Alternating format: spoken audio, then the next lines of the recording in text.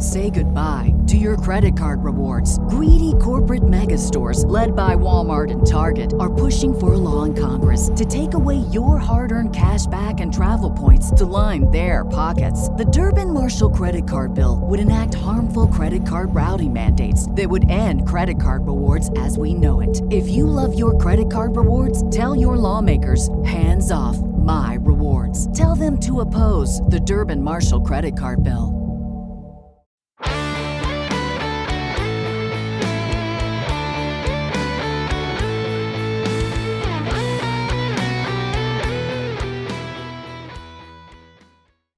Welcome to today's edition of the Baseball America College Podcast. I'm Teddy Cahill. Joining me, as always, is my colleague Joe Healy, and we are here to preview Week 14 of college baseball. We are coming to you a week early because this is the end of the regular season for almost every conference, and as a result, most of these leagues start things up on a Thursday, run them Thursday to Saturday to clear things, clear the path a little bit for the conference tournaments to start in the middle of the week next week.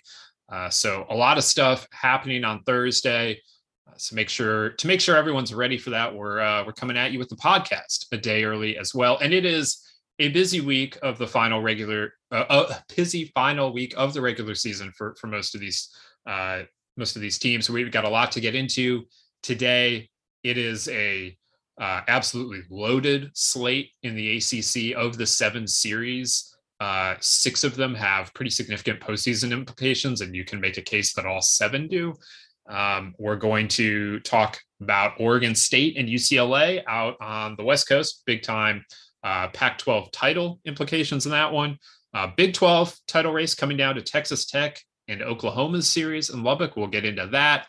We'll talk some about the West Coast Conference, maybe some Ivy League, some American. We got a lot on the plate today. We got some news to get to. So Joe, we are in the middle of May, and this is what happens. This is the time when everything is happening and everything feels so important. And, everything is still on the table for all of these teams because everyone's jockeying for position in the conference tournament, and everyone's hoping that they can make a run into regionals.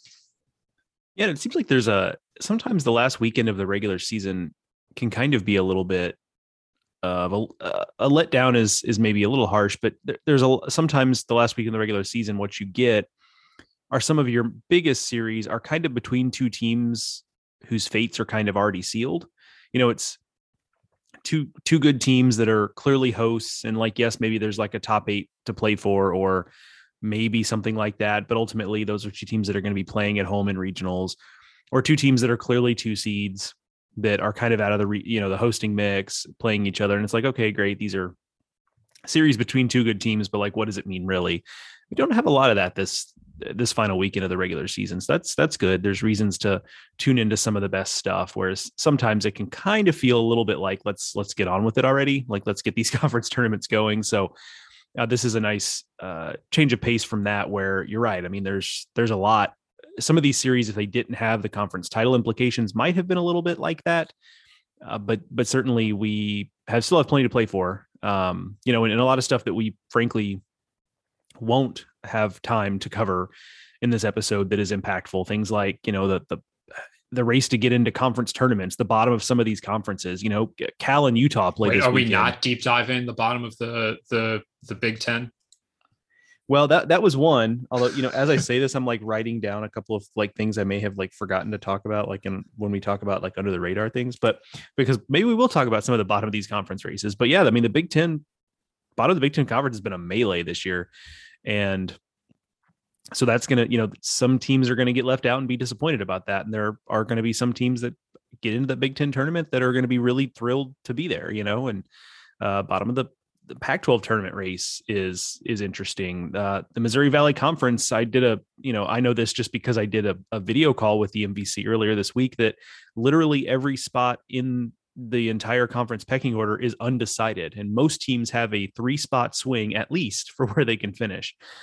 So stuff like that, we're just not really going to have time to cover, but it feels like every league has stuff like that going on. And I think, in a lot of cases, it's a byproduct of what we've seen this year of, we just don't have, Tennessee and Oregon State to some degree. And other than that, we don't have a lot of dominance in college baseball, which has left a lot unsettled, even with only, in most cases, 3 regular season games left.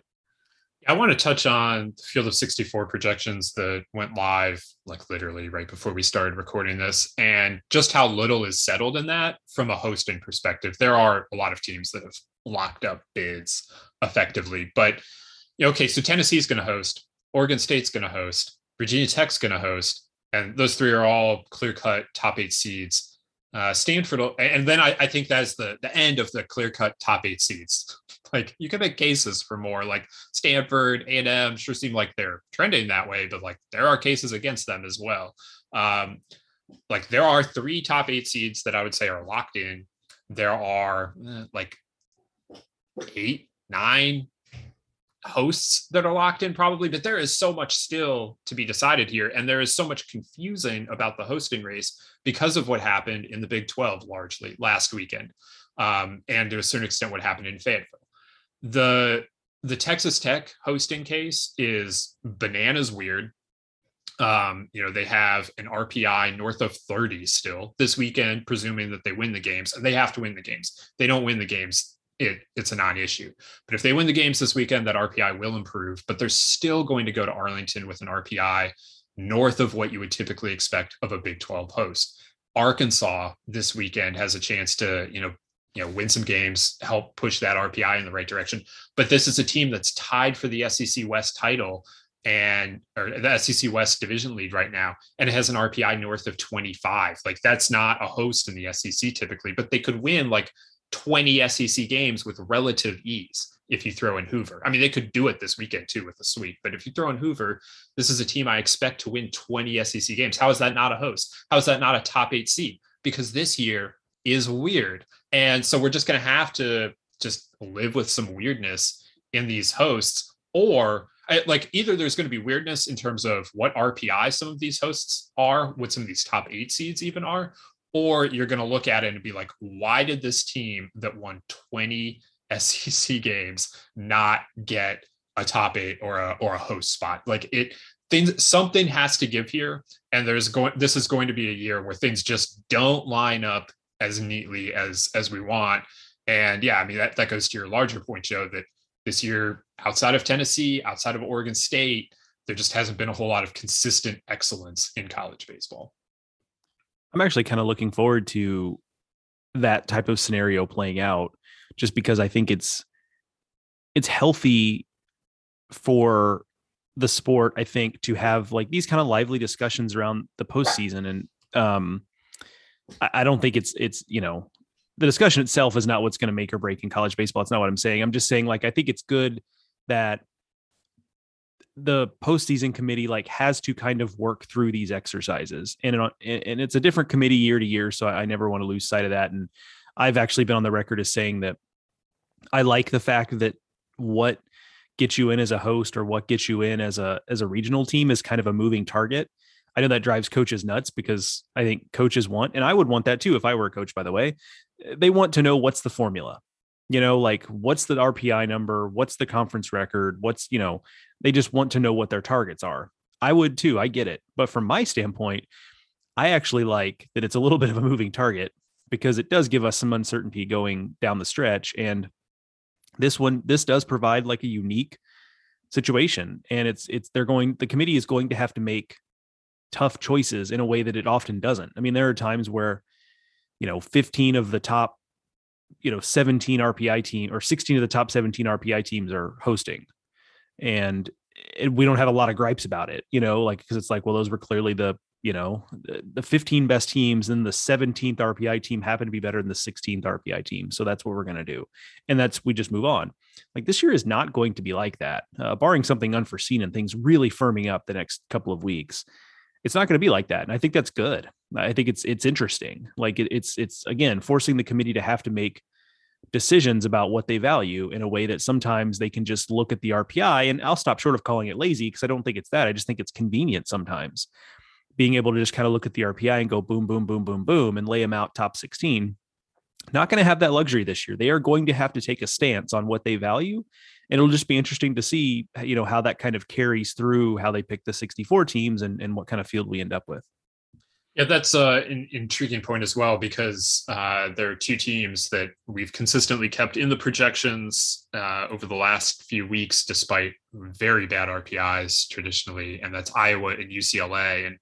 And Iowa we're really hanging on to because they're the third best team in the Big Ten, and the Big Ten hasn't gotten less than 3 bids in a long time, and that included last year, and they really reached RPI wise, and yes, RPI was meaningless last year for the Big Ten. I said that a million times, but it didn't seem like anyone really took that seriously. So I think they just were willing to reach for the third best team in the Big Ten a year ago. I expect that they will again.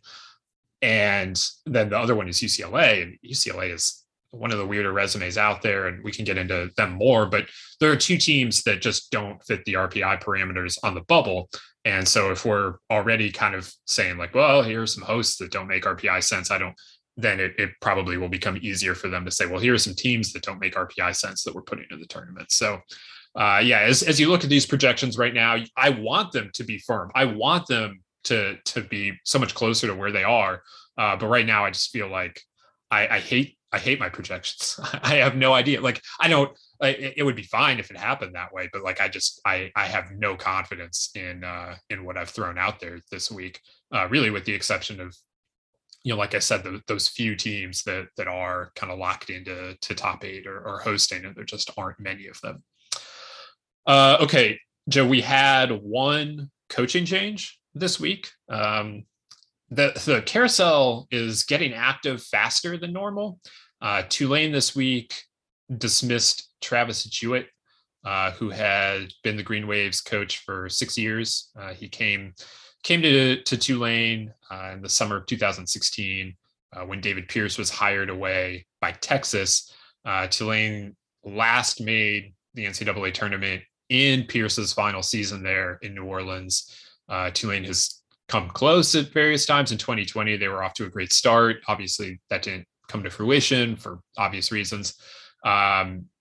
They've produced some solid pro talent. Cody Hosey was a first-round pick in 2019. Hudson Haskin was a second-round pick in 2020. So there had been some positive things happening there. They've won 30 games a few times there. They weren't in regionals. And now there's a change. And this is the second time this season that something completely on the field has led to an in-season change. Tulane and Austin Peay both making in-season changes. It's just not something we see much of in college baseball typically. You would normally expect just that they would do that when the season ended, but in neither case did they wait. And we've seen that kind of aggressive in-season changes happening in football and basketball lately. And now maybe some of that aggressiveness is coming into baseball, which makes me wonder what other aggressive hiring and firing tactics that we've seen from football and basketball in recent years are also coming to baseball.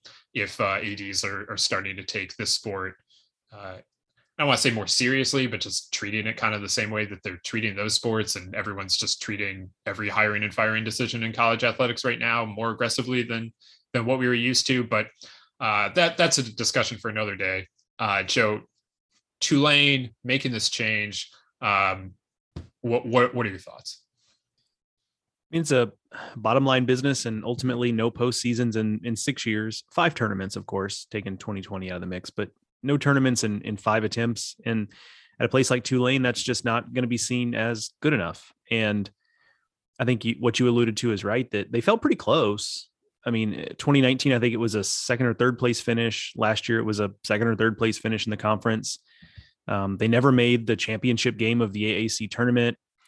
In none of those years where they were pretty good, were they really ever in the bubble discussion when it was all said and done? They were on the bubble at certain points of each of those years, but they never seemed to finish on the bubble. Like they always seem to have kind of these, including this year. Like a month ago, right. I kept trying to force Tulane into this, and Joe kept saying, no, it's probably not going to happen for them. And Joe turns out to have been right, but like they've spent a fair amount of time this year looking like the second best team in the American.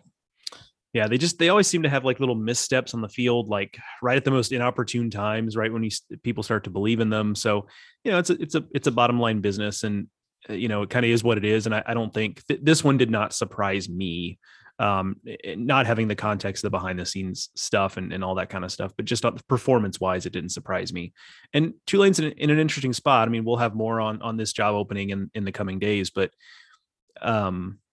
what it was at the turn of the century is not coming back. And one of the longest standing, like, this would be a good idea to write about this ideas that Teddy and I have had, that who knows if we'll ever really be able to get down on paper, because it's a really abstract idea, is just, can you be a program from outside the traditional power structure in college baseball and kind of be a year in, year out Omaha type team? Now, depending on how you want to define that, maybe a school like East Carolina has proven you can do that in some cases. But the point being, although notably never made Omaha. Correct. Yes, that is the it's kind of funny how that is. But just that atmosphere of college baseball around the turn of the century where you could be that kind of program. And there are multiple examples. Rice is obviously probably the biggest one because they won a national title. And we're in that mix literally every single year for so long. But Tulane was there too. Omaha in 01 and 05. Number one in the country for most of the 2005 regular season. That's not coming back to Tulane. And I think most people understand that. Even the most ardent Tulane supporters kind of understand the atmosphere in college baseball is just different now. However, it's two regionals in the last 14 years, and they were both David Pierce's years in New Orleans. So I think what Tulane baseball is kind of exists between those two polarities, like, they're not a team that should expect to be in contention for Omaha year after year and have the kind of run they had in 2001 and 2005. On the other hand, they should probably expect to be in the mix for regionals more often than they have been. And so the job exists kind of somewhere in between those two things. They're in a pretty good area for talent, not just Louisiana, but if you're in New Orleans, you can go get Texas kids pretty easily. The best Tulane teams typically have had plenty of kids from Houston, for example. They've got a pretty good facility. It's not what it once was in the pecking order of college baseball facilities, but it is still a very good facility. There's a lot going for this job. I think there's going to be some really good names that come up in this coaching search. I think they're going to get a good coach. We forget now, but Travis Jewett was that kind of name in college coaching circles when he got this job. So that's the kind of name they can get. Again, we'll have to see how it kind of ends up playing out. But it's a program that should. I say should, like, it's hard to know what a program deserves or should have, but it's a program you would have expected to be in the postseason more often than it has been. And that's how they are where they are. I'm very interested to see what Tulane is in the New American. They're a lot is changing about that conference, right? As Cincinnati, UCF, and Houston head for the Big 12. ECU is still there, and in baseball, that's what really matters here. But is Tulane able to kind of establish itself as the second program in that league, now with one fewer Florida program and without Houston hanging out there to the west? It's a changing league, and so I'm very interested to see where Tulane is in the new American. Quickly, three names that immediately come to mind with significant Tulane connections here: Jake Gautreau at Mississippi State. Was the interim head coach when Rick Jones got sick, and ultimately that led to his retirement. Jake Gautreau was the interim head coach for about 2 months. So that is going to be the number one name here, and deservedly so. But also Jake Gautreau is maybe the best, the SEC assistant coach most ready to take on being a head coach. So, and he's in Starkville, he's getting paid a lot of money in Starkville. He's in a really good spot. Is he going to hear his alma mater's call and go? I don't know. But that's probably where this all is going to start.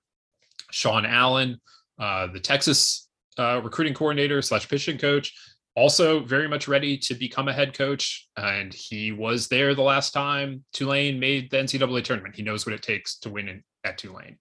And then Matt Reiser, the Southeastern Louisiana head coach, was on that 2005 team at Tulane that went to Omaha. He is still one of the younger coaches in the country, despite the fact he's been a head coach for nearly a decade now, and he's had a lot of success at Southeastern. Maybe this is the right time for him to move up, and again, maybe his alma mater is the right spot for that. So those are three instant like Tulane connections. Like understand what it takes to win at Tulane, understand what it takes to win in that part of the country. So if they could get any of those three guys, I think they would be in a great spot. And we will see where Tulane goes from here.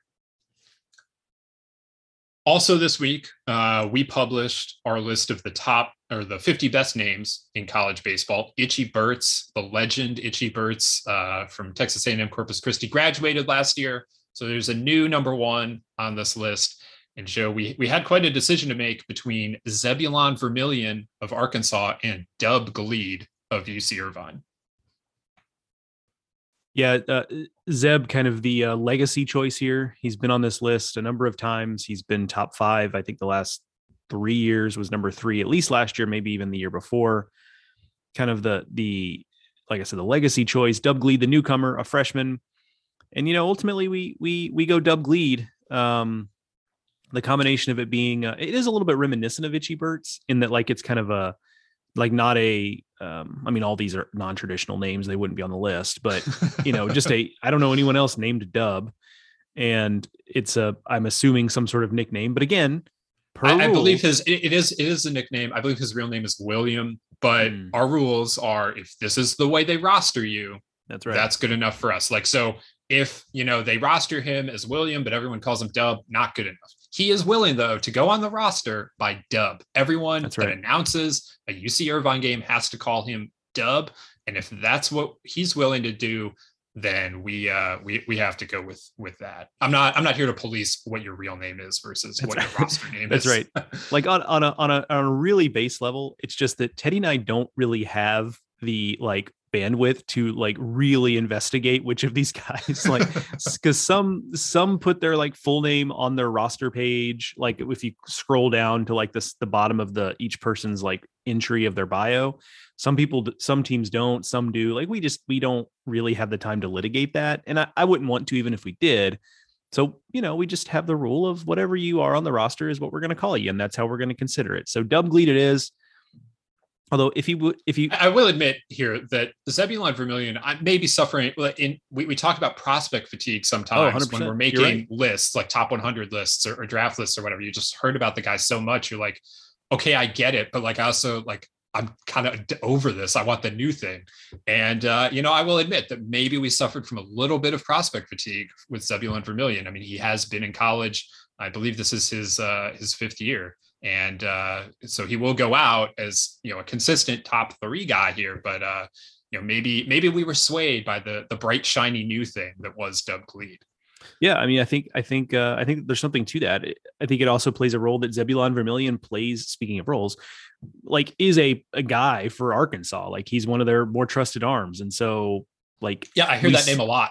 Right, exactly. We hear that name a lot. We've kind of just gotten whereas because UC Irvine has not been as relevant as they thought they'd be this year, and it's the Big West, we just don't hear Dub Gleed as often, or Boone Fay, for example, for number 3 Nevada, number 3 name on the list from Nevada. So what if Nevada was the number 3 team though? Oh my, what a world that would be.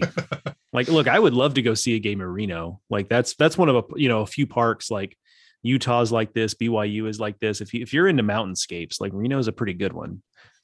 So yeah, I mean, I would be here for if Nevada was the number 3 team in the country. One of the things that I'm committed to doing on this list, by the way, moving forward, is that, look, Dub Gleed is a freshman. And so one of the responsibilities we have here, I think, is to reevaluate the list year after year. And look, peek behind the curtain. Teddy and I are not really litigating too much, who's 34 and who is 43. I'll be honest with you. However, in the top 5, I'll say top 10. We do put some weight behind it a little bit. I mean, we move Vinny Bologna up, from Fresno State, because we got a lot of feedback that he got robbed in previous lists. So Vinny Bologna moves up into the top 10. So we do some of that stuff. So I am committed to the idea that just because Dub Gleed is number 1 this year and he's a freshman, he doesn't just have a right to that spot. So, I am committed to kind of reopening every year the discussion about number one. Itchy deserved it every year, but we did have Itchy Burt's be the champion of this 4 years in a row, and so it would be easy for that to be the case with Dub Gleed, but we'll have to see. Exactly. And I mean, look, he could decide to change the name too. I mean, that's always possible. And at that point, true. He would no longer be Dub Gleed. Yeah. So this is not his spot for the next 4 years, just because he was number one this year. So that's right.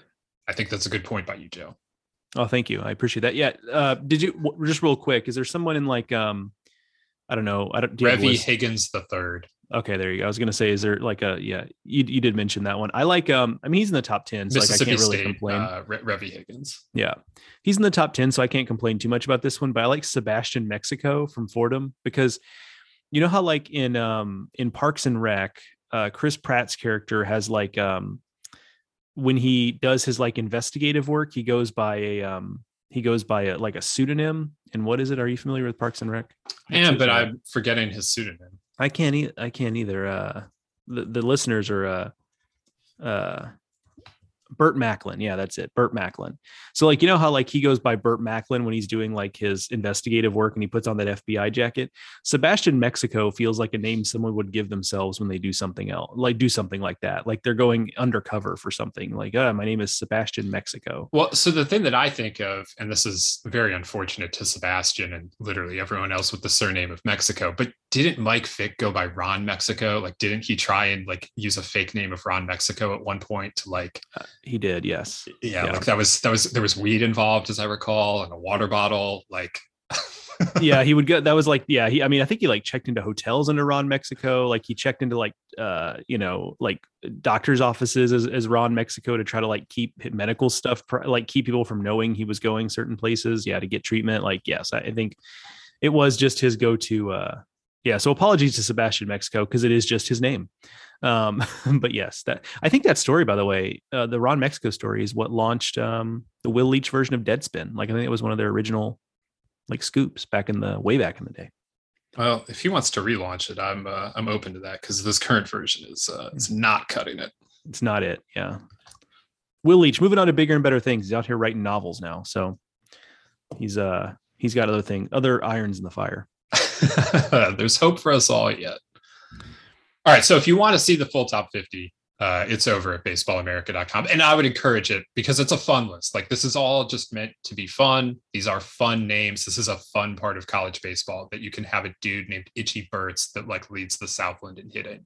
And that Zebulon Vermillion is a trusted reliever, like the go-to reliever for Arkansas for multiple years. Like we are having fun here, and hopefully you can have some fun reading that list as well.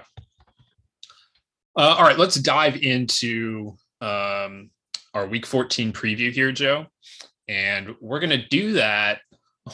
I kind of hate starting here, but we're going to start back in the Big 12. We spent a lot of time on this on Monday, so apologies because we probably are going to go over some of the same ground, but it is a big deal. And, I want to have a meatier discussion about the ACC. So I think it's just easiest to start here with the Big 12, with Oklahoma traveling to Texas Tech. The Big 12 title is on the line, though it does not necessarily have to go to either of these teams. TCU, you'll recall, is in the clubhouse at 16-8. They are winning the league right now.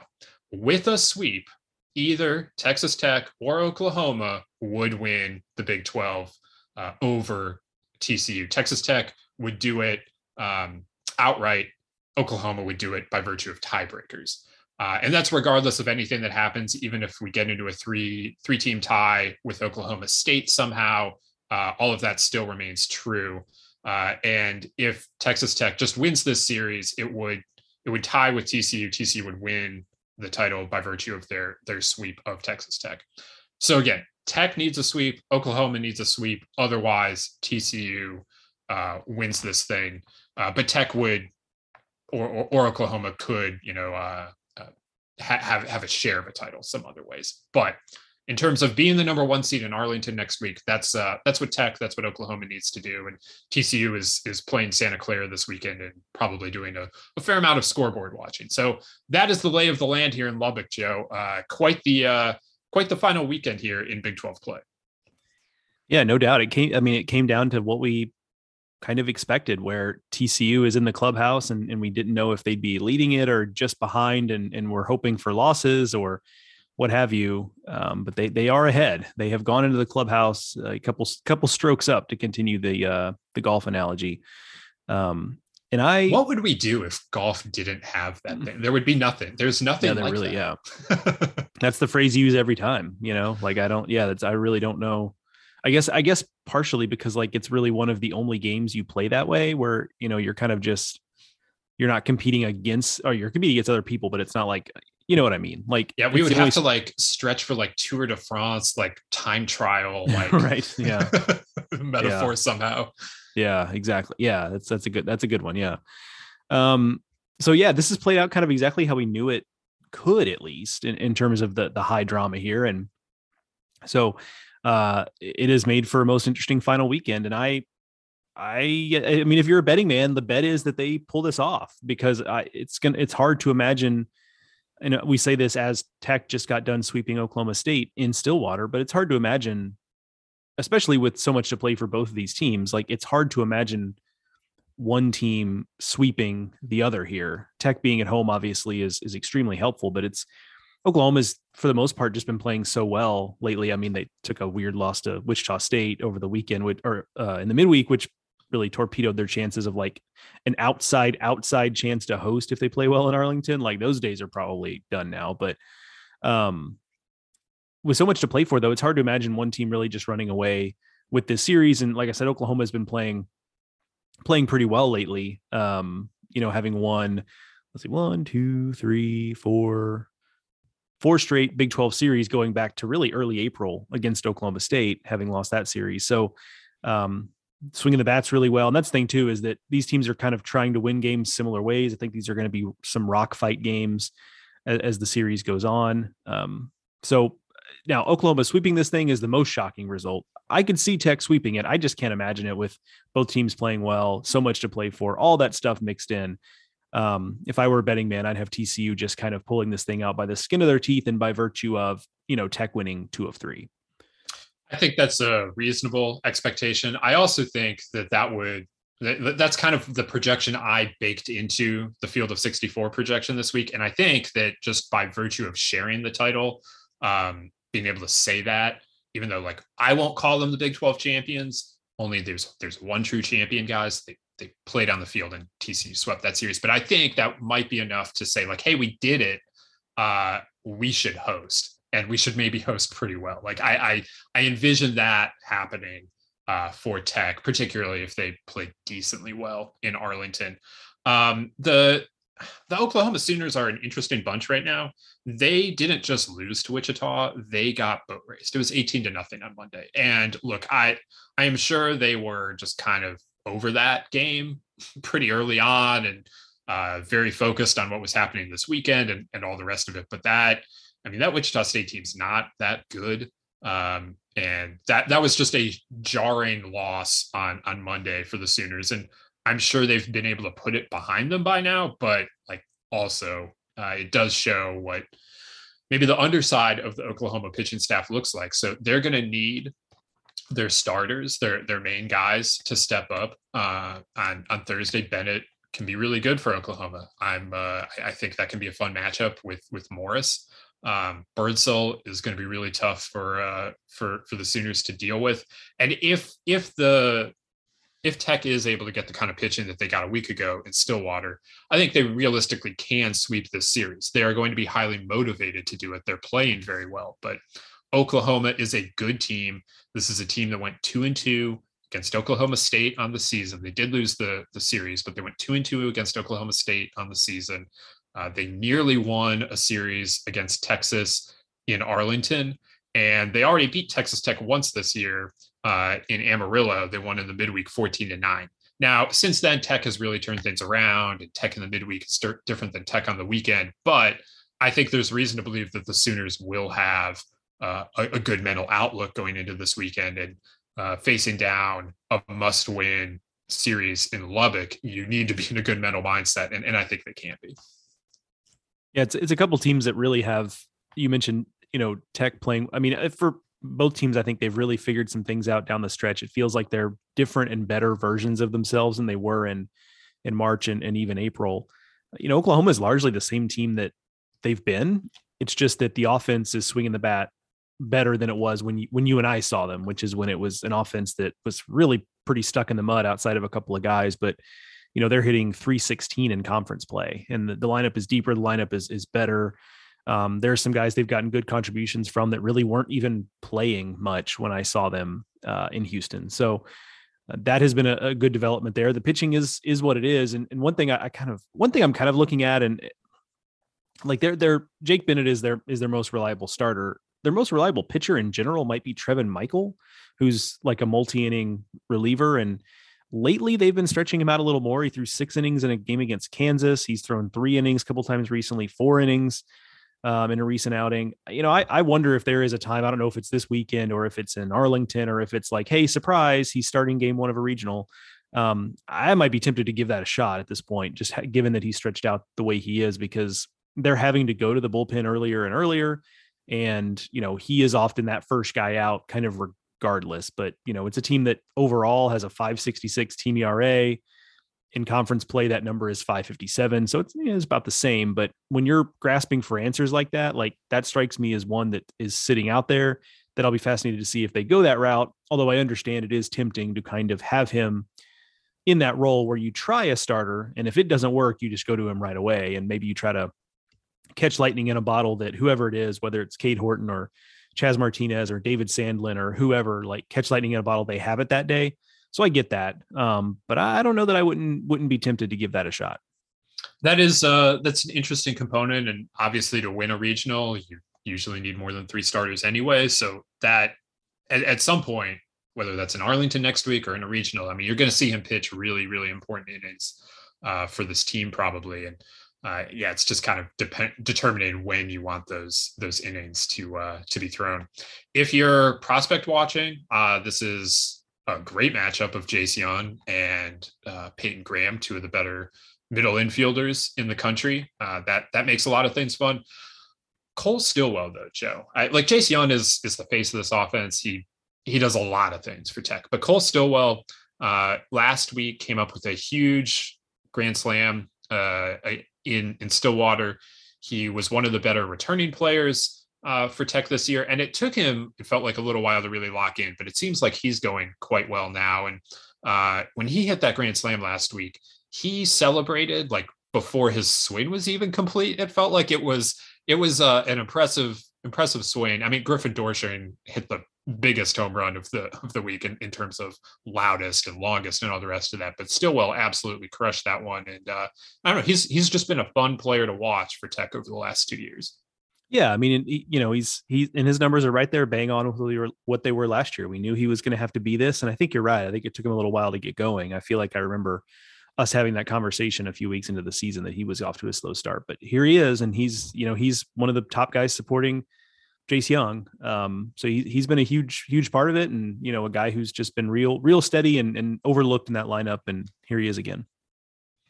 Alrighty, so that's the Big 12. Everything's going to shake out this weekend in Lubbock. And I know everyone in Fort Worth is going to be keeping a close eye on it. I think this series is worth keeping a close eye on no matter where you are in the country, because it could be a really fun one there between Texas Tech and Oklahoma. All right, we're going to move on. We're going to get to that ACC melee here in a minute. But first, check this out. We're driven by the search for better. But when it comes to hiring, the best way to search for a candidate isn't to search at all. Don't search, match with Indeed. If you need to hire, you need Indeed. Indeed is your matching and hiring platform with over 350 million global monthly visitors, according to Indeed data, and a matching engine that helps you find quality candidates fast. Ditch the busy work. Use Indeed for scheduling, screening, and messaging so you can connect with candidates faster. And Indeed doesn't just help you hire faster. 93% of employers agree Indeed delivers the highest quality matches compared to other job sites, according to a recent Indeed survey. What I love about using Indeed is how it does a lot of that organizational work for me. I can sort through candidates. I can respond to them. I can schedule interviews all through Indeed. Leveraging over 140 million qualifications and preferences every day, Indeed's matching engine is constantly learning from your preferences. So the more you use Indeed, the better it gets. Join more than 3.5 million businesses, including Baseball America, that use Indeed to hire great talent fast. And listeners of the show will get a $75 sponsored job credit to get your jobs more visibility at Indeed.com/BaseballAmerica. Just go to Indeed.com/BaseballAmerica right now and support our show by saying that you heard about Indeed on this podcast. That's Indeed.com/BaseballAmerica. Terms and conditions apply. Need to hire? You need Indeed. After the end of a good fight, you deserve an ice-cold reward. Modelo is the mark of a fighter. You've earned this rich golden lager with a crisp, refreshing taste. Because you know, the bigger the fight, the better the reward. You put in the hours, the energy, the tough labor. You are a fighter, and Modelo is your reward. Modelo, the mark of a fighter. Drink responsibly. Beer imported by Crown Imports, Chicago, Illinois. All right, Joe, let's go to the ACC now. There is an awful lot happening this weekend. There are, big time top 15 type series with Miami hosting Notre Dame, Louisville hosting Virginia. There are 3 series with some pretty serious bubble implications, 4 series with pretty serious bubble implications, I should say. Clemson is hosting Boston College. I will get our full analysis of that series out of the way right now. Clemson needs a sweep. There is no other way. Boston College, though, may be game for that. So we'll see. North Carolina, Wake Forest, both go into this weekend needing a win or two. Wake Forest is at NC State. UNC is hosting Florida State. Pitt has Georgia Tech. Georgia Tech is living very dangerously. They only have 12 ACC wins to this point. They do have the number 1 strength of schedule and a bunch of really good wins. I would not be inclined to mess around if I was Georgia Tech, but they might be able to withstand a series loss here. They cannot get swept. I can say that for sure. Pitt, meanwhile, off the bubble more than some of the other ACC teams, but still very much in the mix. And then we also have Virginia Tech and Duke, and that one really has no tournament implications. Duke's only path is to win the ACC tournament, which, by the way, they're still just trying to qualify for. They right now would miss out. So they're trying to get into the ACC tournament. Virginia Tech is trying to chase down Miami for the conference title. But like I said, Virginia Tech otherwise is pretty locked in as a top 8 seed. So that one has the least going on in it, but still it has conference title and conference tournament implications. So everything is to play for this weekend in the ACC. Joe, you can take this anywhere you want, except like I said, we're done with Clemson and BC. Any of the other 6 series, I'm open to talking about right now, though. Well, I guess I'll start off. I mean, it's somewhat related to Clemson and BC, and that's just that, figuring out this kind of like knot of Clemson and Wake Forest and North Carolina is tough. And we kind of did it in real time yesterday when you were, kind of every week you'll kind of ask me as you start to really narrow down the field, you'll kind of throw a few conundrums at me and we'll work through them a little bit. And that's really one of them, because like not all of them can get in necessarily, at least on paper. And yet, like, because of the way the scheduling is worked out, they could all take care of their business this weekend in theory and be in position. And like chances are someone in the end gets left out. And that makes, the ACC tournament is not typically the tournament where stuff ends up mattering a lot. Part of it is the wonky format. Like we could really like relitigate conference tournament formats, which I think is like a running joke that we talk about that all the time, but it's not really the tournament where you tend to get those types of results. I'm not exactly sure why beyond the format. It just kind of is. Small number of games, I guess, is part of it. Like if you're not in the semifinals, you're playing a couple of games. And that's it. Yeah, I think it really just all comes back to the format and the fact that, there used to be a play-in. Like when initially there was a play-in day, there's no play-in day anymore, right? So or at least it's not as expansive as the SEC's play-in day. That feels like a very Tuesday in Hoover feels like a very, very big day for a lot of teams. And the ACC, like, okay, like we're gonna get our 2 games in, and we're gonna move on. And oh, by the way, like you might go 1-1. Everyone might go 1-1 in their pool, and we'll just pick the highest seed to move on. I think it all comes back to format and the lack of that play-in day, which adds an awful lot of spice to the going on in Hoover. Yeah, there's always in the ACC tournament. There's always like some team gets the shaft with like they play on Tuesday and then Friday, which I guess if you're not playing for anything, like my goodness, because if you can't, like if you're, I don't know, Georgia Tech and you play Tuesday and Friday, like you've just got to hang around Charlotte a couple days. And if you lose that opening game, you're not really playing for much. Now, I guess in Georgia Tech's case, they might be playing to stay on the right side of the bubble, but you get my point there. So that kind of ends up happening. And like if you're a local team, like if you're North Carolina, like this thing is happening in Charlotte. Like if you got the Tuesday, Friday thing, do you go home and just come back like a couple days later? I mean, that's a weird little, anyway, regardless, but this year it's going to be a tournament where things are decided, because there's not like, we're not going to get, 12 ACC teams into the field. So there are going to have to be lines drawn between these teams, and maybe it takes care of itself, right? Like Clemson doesn't sweep BC, finishes the regular season with 11 ACC wins, doesn't really do much in Charlotte. That's all she wrote. Like, okay, some of this stuff will probably filter itself out, but there is a scenario where, North Carolina can win a series against Florida State. Wake Forest can win a series against NC State. Clemson sweeps BC, and all of a sudden we've got a real mess. And then it would make Charlotte next week really, really important. So that's kind of what I'm watching, because I just, those teams, especially if Clemson gets that sweep, are going to be so hard to kind of parse through and split hairs on, because that's really what you're doing, because the resumes are otherwise pretty similar. It is, it's challenging. And, I feel like North Carolina is maybe in the best position of the group. First of all, they're home this weekend. And they just won the series against Wake Forest. Wake Forest lost their series to both Clemson and UNC. Like, if we're really trying to parse things and split hairs here, like these are the kinds of things that are going to end up being dissected. And, Clemson is playing well right now. A lot of their resume, though, comes back to their strength of schedule and their RPI, which is true for both Wake and UNC as well. But really propping all of this up for Clemson is the fact that they went 5-0 against Georgia and South Carolina. And I just don't know what kind of weight that's going to hold. It's going to hold some weight for sure. Like it's a big part of their story, and it's going to hold some weight in the committee room. But I am not sure just how much weight that's going to hold, because it doesn't count to their ACC record. Like it just has to be looked at independently. Like, oh, they did this.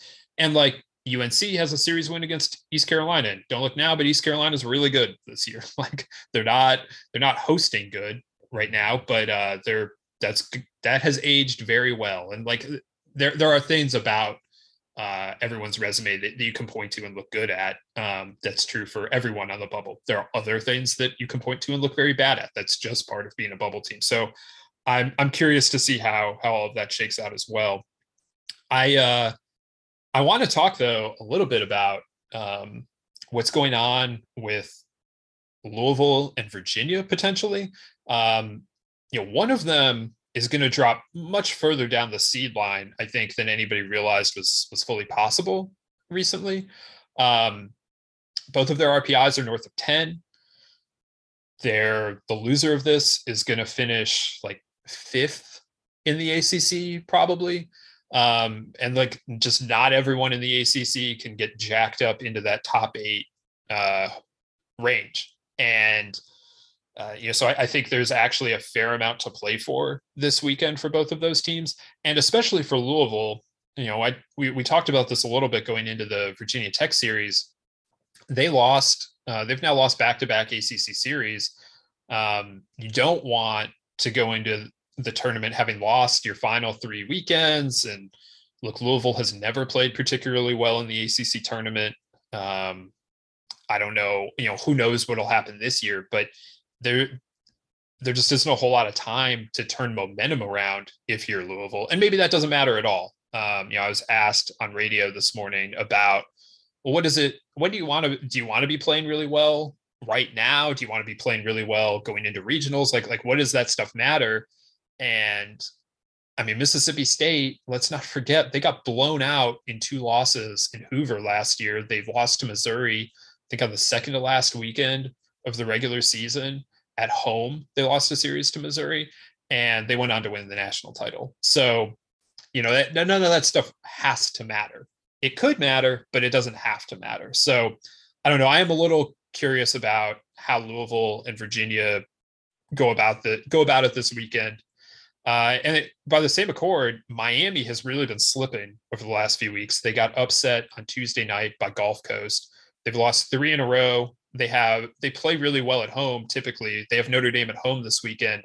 But I think Miami's grasp on a top 8 seed is slipping. And if they don't win this weekend, they're going to have to do something in Charlotte if they want to be a top 8 seed. Yeah, I think that's all that's fair. I mean, seems like a wide variance with that Miami Notre Dame series where, maybe Miami, well, let me just pose it to you, I guess. Let me put you on the spot a little bit. If Miami gets swept there, do they fall? Is there a scenario where they fall out of hosting altogether, or are they safe there? I hadn't considered that. But their RPI right now is 11. They have 37 wins. I feel like they have a hosting resume, but it would be a bad impression to leave. I'll say that, but I think they probably still host. Boyd's World says they need one more win to finish with the top 16 RPI. Now that does not take into account the conference tournament. So that does tell you, though, that if they get swept, they are not assured of a top 16 RPI. Yeah. Yeah. Interesting. Yeah. So that's kind of what I mean by like a wide variance, because obviously Notre Dame gets swept. I mean, their RPI is already 15. Like they're probably in bad shape if that happens and really needing to make a deep run in Charlotte next week. So, and I would be shocked. I mean, to be very clear, like Miami does play markedly better at home. That is not a 1-year thing. That is a history of Miami baseball thing. So Notre Dame sweeping Miami would be a shocking result there. I would be very, very surprised if that were the case. So yeah, I mean those 2 series, with also Louisville and Virginia, I think it's kind of what I talk about is you've got it's advantageous for us as observers how this has worked out, where the series that kind of involve the hosts and top 8s are kind of clustered, and the series that involve the at-large teams are kind of clustered separate, and they're not really too cross-pollinated with each other and contaminating each other. So I think that makes it kind of easy to understand in small snippets, what's at stake there. Of the series, like I think I'm most fascinated by Notre Dame and Miami. Notre Dame just haven't played a really good team in a long time. Their ACC series was front loaded. And then they only got 1 game in versus Virginia Tech because it was early in ACC play and the weather still sucked. And so they only got the 1 game in there, but they also played Louisville early. So it's been a while since they've played a team that we know is really good. They've played some decent teams since then, but nobody that we're really convinced of being a very good team. So this will be an interesting test because we haven't really seen that. And even against a schedule that hasn't been the strongest the last 6 weeks or so, they've had some stumbles, haven't always looked unbeatable. So there's that. And you mentioned Miami's backslide. Being at home is certainly helpful. But I think Notre Dame's a particularly difficult test there. I think these are teams that are built somewhat similarly in that, Notre Dame leans pretty heavily on John Michael Bertrand. Like he's like far and away there, not too dissimilar from last year. Like he is their guy on the mound. They need length from. Miami obviously has Carson Palmquist. Both teams have fairly deep bullpens. They have a handful of guys they like to go to early and often. Like, okay, that's there. And both offenses are good, not great. I think I like Notre Dame's unit a little bit better, but certainly not having Nico Cavadas there has been a big difference. And we wondered if maybe this offense is just as good. It just looks a little different. In the end, I think it clearly is a step back from where they were, and Cavadas is being missed, and who wouldn't miss a bat like that? So that's a series I think that stands out as most interesting to me for a few different reasons, some of being schedule related and some just being it being a styles matchup of 2 teams that I think are trying to win pretty similar ways. Let me build on your Florida State disrespect there for a second. That is the last time that Notre Dame played a team It's like a serious ACC contender type team was when they went to Tallahassee and swept Florida State. Florida State going to UNC is in a very interesting spot. They're 32-19 overall, 15-12 in the ACC. Their strength of schedule is 6. They have 15 wins against top 50 teams. There's only one team in the country that has more. That's Tennessee. Surprise, surprise. There are a lot of things about that resume that says host. However, I think they really missed an opportunity on Tuesday when they got walked off by Florida State. That would have helped the RPI number, would have really given them a boost. It would have won them a series, a season series that would be 2-1 against Florida at that point. Like, I think that kind of stuff matters. And it would have helped their record away from home, which currently is 6-11. They could really use something this weekend in Chapel Hill. They are still in a position to play their way into hosting. If they had won on Tuesday in Gainesville, I probably was going to put them as a host in this week's projection as it was. They could really use something this weekend. I think that those 2 headliner series are worthy of that status. I think this Florida State UNC series could be really interesting as well, though. UNC is hard to beat in Chapel Hill. They're playing pretty well. They're coming off of a couple good series wins against Wake and NC State. There's a lot to play for both of these teams. I think that one has my attention almost as much as the top 10 and top 15 series do.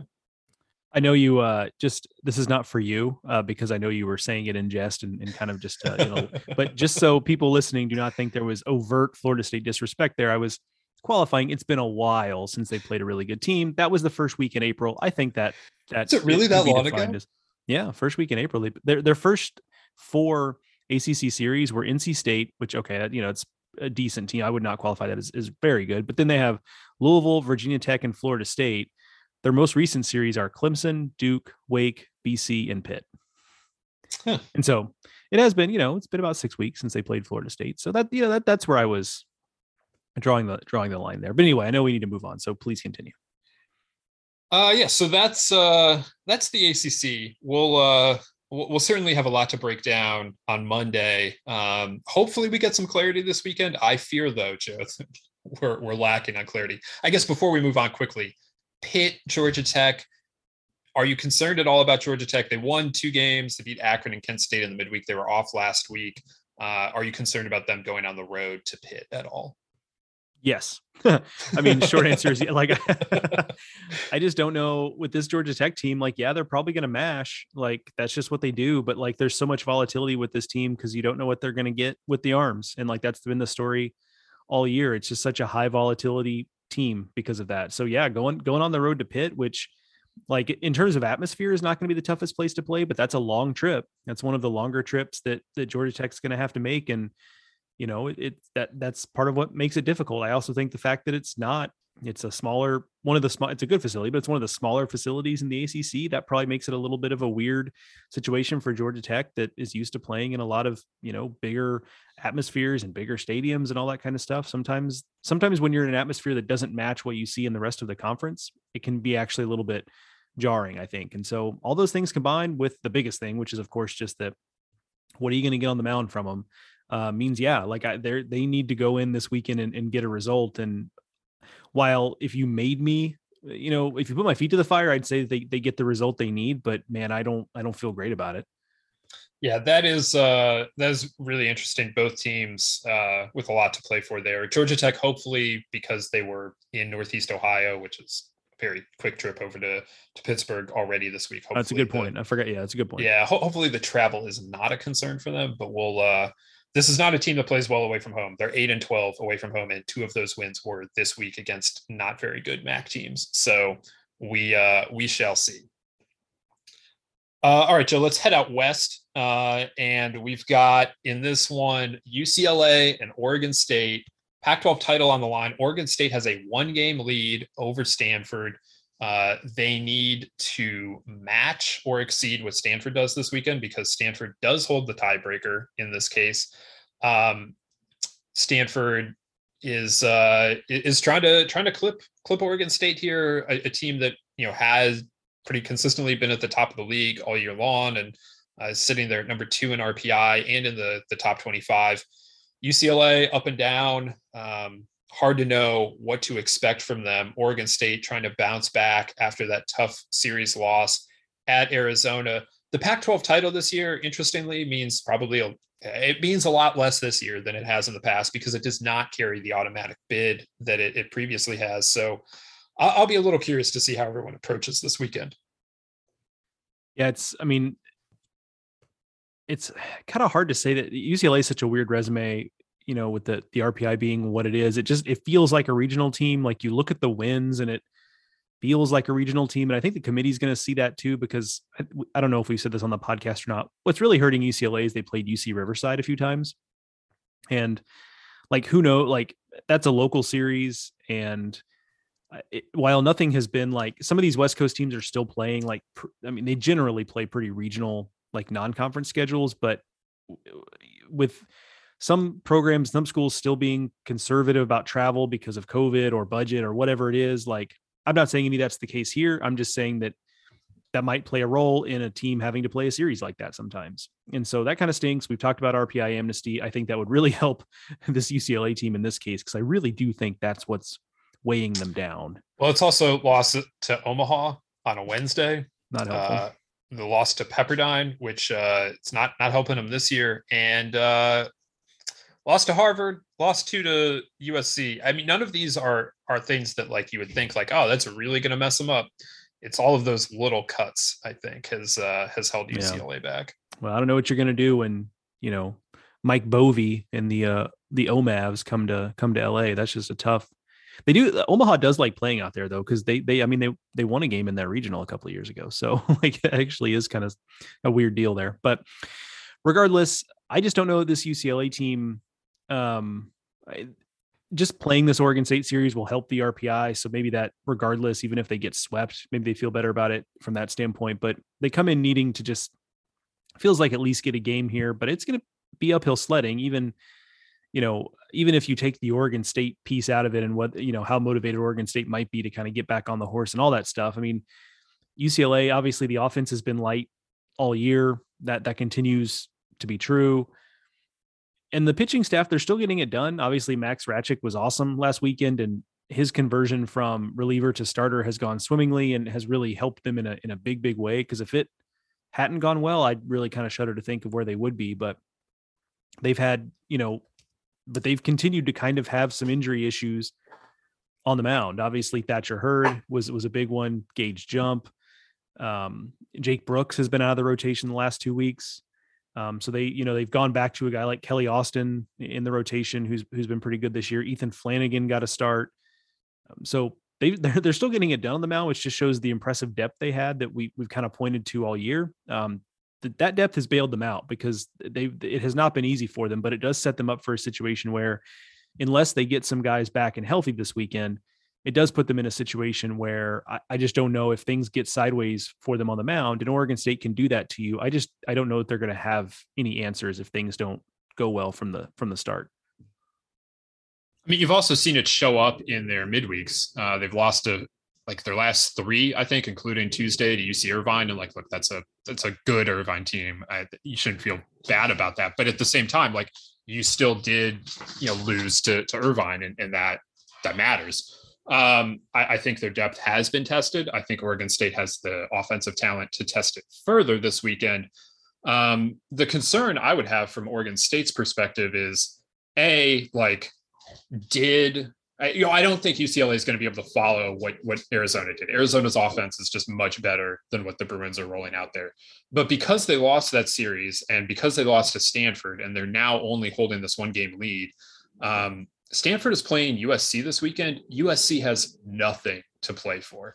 I mean, it's a Pac-12 series, and they probably don't like Stanford, but they're done. Their season is over after this weekend.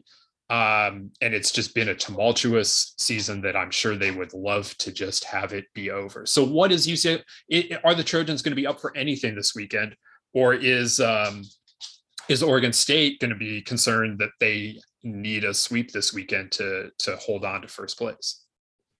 Yeah, I mean it's a great point there. I mean, it's not, as far as that goes, it's not just totally up to Oregon State. You mentioned, I don't want to linger on this, but like USC being last in the, I mean, we didn't have them projected as a regional team, but man, that's just been a real struggle. And we ranked them at one point, because it was a week we didn't have many choices. When they beat UCLA, it was a matter of like, look, either we can drop UCLA. I think we did drop UCLA anyway, but it was like, look, they just beat UCLA, and I think UCLA at the time was like a top 10 team or something stupid like that. Like they were very high. I don't mean it was stupid that we had UCLA so high. And USC went out and won that series, and it was like, well, I guess like they at that point had lost like 1 or 2 games was all, and it went south from there very quickly. Like if you're looking for a peak in the USC season, it's very easy to find.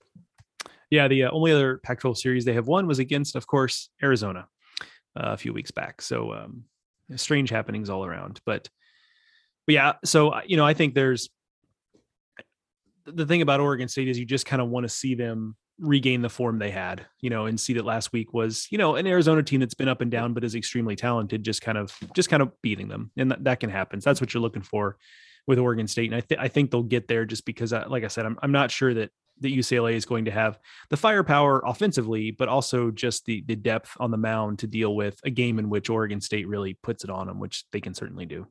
Yeah, and look, Tennessee did a great job last week from bouncing back from their series loss. Oregon State did it earlier this year. I mean, there's a lot of reason to believe that Oregon State can put last week behind them and move on.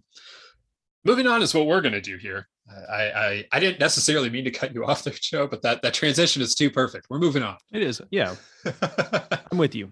Let's stay on the West Coast, and let's talk about Gonzaga going down to San Diego.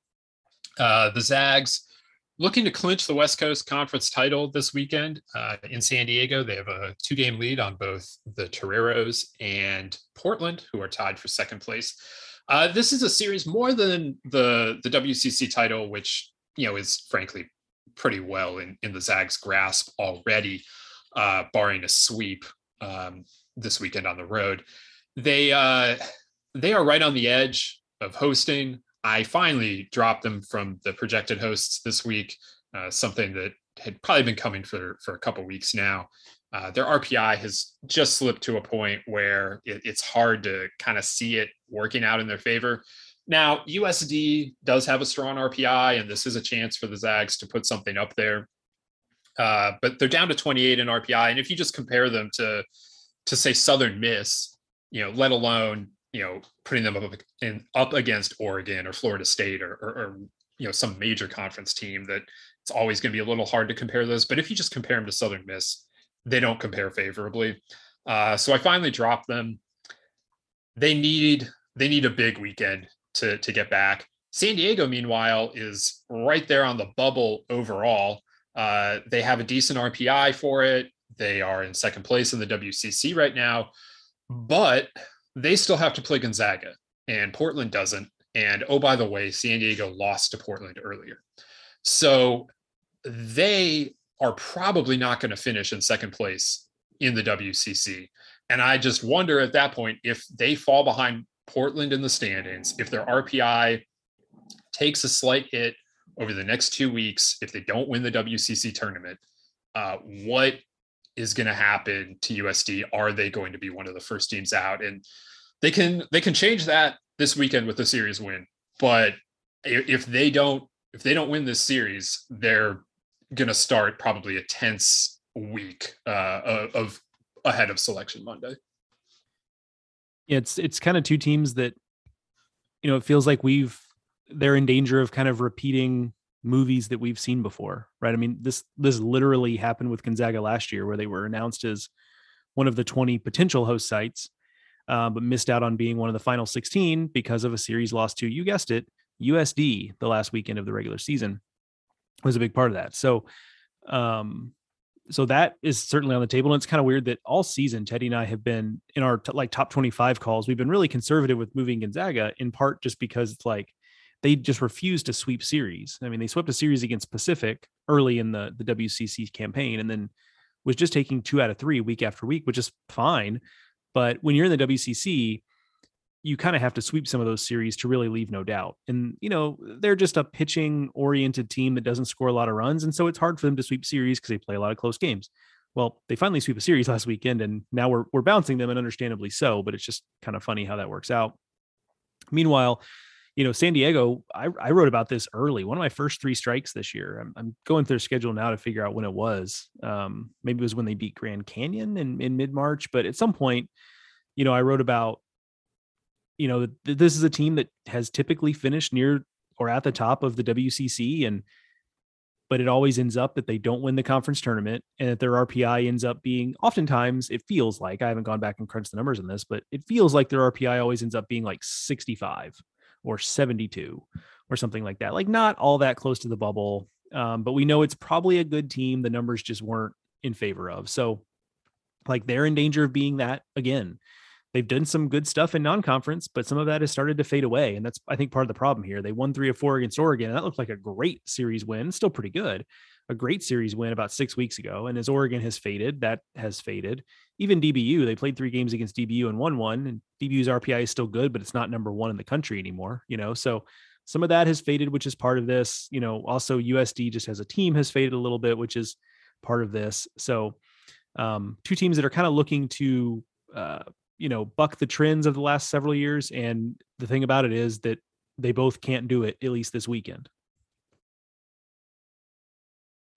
Yeah, somebody does have to lose. And I remember last year, WCC didn't have a tournament. So this series was held the same weekend as conference tournaments. And USD finished off the series win on Saturday. And it was like, wait, did they just play their way in by beating Gonzaga? And then like you crunch the numbers and no, it wasn't quite that good. And I don't know. I would like to see Gonzaga host. I would like to see San Diego in the tournament. But I do fear that something isn't going to, like, they are not going to get it done.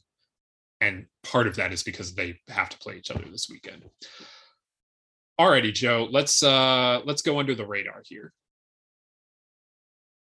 All right, we've got a couple we want to bite into a little bit, so we'll do a little bit more of a speed round here. Normally I add some commentary on all of them. I will not do that for this one, so we can move through it quickly.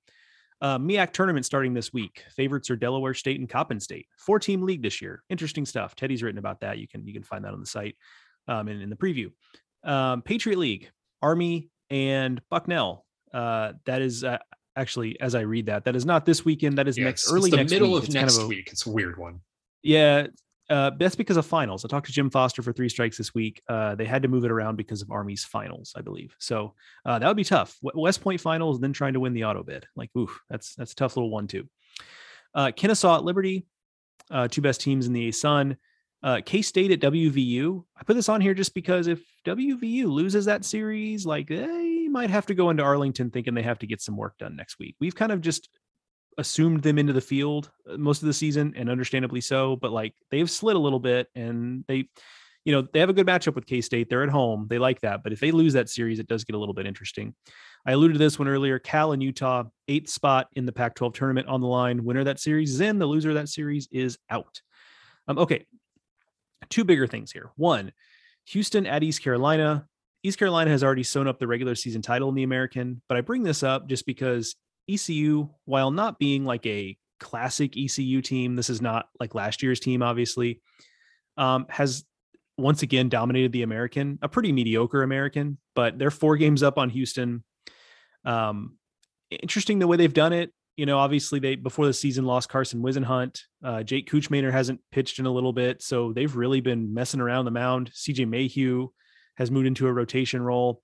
Their 2 top leading pitchers in terms of innings are relievers in Garrett Saylor and Carter Spivey.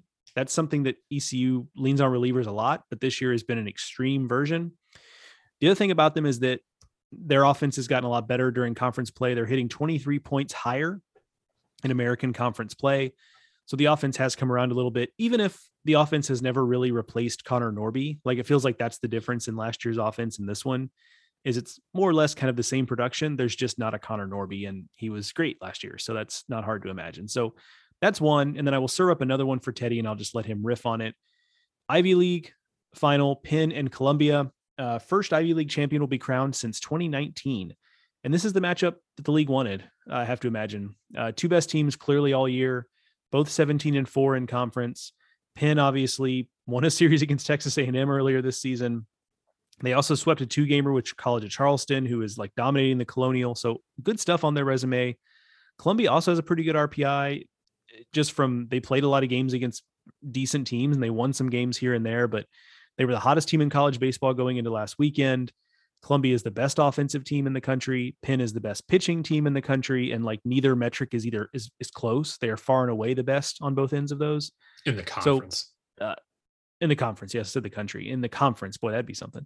Best hitting team in the conference versus the best pitching team in the conference. So that's kind of what you want. That one should be a lot of fun. It's being played in Philadelphia because Columbia lost a series to Dartmouth last weekend, while Penn swept a series. Otherwise, the series would be in New York. So, also you mentioned that they're tied. So Penn beat Columbia. They're the only Ivy League team to win a series against Columbia this year. So that is the tiebreaker. That's why Penn gets to host this one. And yes, it did come down to Dartmouth. I guess prior to Dartmouth, Penn was the only team that had been Columbia. So Dartmouth helped flip that while Penn swept Princeton. And this is a good Penn pitching staff. And if they are to win this, it's going to be, I think, on the backs of that. But they can hit too. Wyatt Hensler has 12 home runs for them. He's their leading hitter. But it kind of all starts with him. On the mound, though, Owen Cody has been so good for them, mostly in a relief role. But he's thrown 52 innings out, mostly out of the bullpen, kind of the first man out kind of deal. Joe Miller has been really good for them as well. And they can throw a lot of arms at you. I think this could be a really fun weekend. Like you mentioned, Joe, it's a nice contrast in styles. And I think that also the winner of this series has a chance to be a number 3 seed in the NCAA tournament. It's better if Penn wins. The chance is higher if Penn wins. But because both of these teams are still in the top 65-ish in RPI, these are actually meaningful wins for whoever gets them in terms of elevating that RPI. And so you might be able to see an Ivy League 3 seed, which I'm sure it's happened before, but also maybe it hasn't. I mean, so Ivy League baseball took a couple of years off, but it's been outstanding this year, and I'm hoping we get a really good finish here with this championship series. Alrighty, we covered an awful lot of ground today here on the Baseball America College Podcast. It is that time of year, so make sure you are subscribed to the Baseball America Podcast on Apple Podcasts, Stitcher, Spotify, wherever you get your podcasts. Hit that subscribe, hit that follow button. We come at you twice a week. We will be back here on Monday talking about or recapping the weekend, and then we'll come at you again sometime next week, probably on Thursday of conference tournament week, to get you ready for the final push towards Selection Monday. There's plenty to read over at baseballamerica.com if you want to learn more about the Patriot League or Ivy League tournaments. Joe wrote about them today in 3 strikes. There's a projected field of 64. There's plenty of content there and will be throughout the weekend as well. You can follow us on Twitter. I'm at Ted Cahill. Joe is at Joe Healy BA. Thank you all for listening. Make sure to subscribe, follow, read all the content. It's a great time of year. Hopefully you all are enjoying it as much as Joe and I are, because it's all coming fast here. There's so much to do, to watch, and a lot just being pushed into these teams' final finish before the selection show there on Memorial Day.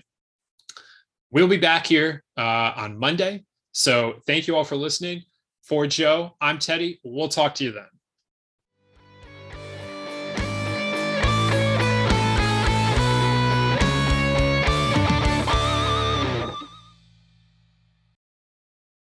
Say goodbye to your credit card rewards. Greedy corporate mega stores, led by Walmart and Target, are pushing for a law in Congress to take away your hard-earned cash back and travel points to line their pockets. The Durbin-Marshall credit card bill would enact harmful credit card routing mandates that would end credit card rewards as we know it. If you love your credit card rewards, tell your lawmakers, hands off my rewards. Tell them to oppose the Durbin-Marshall credit card bill.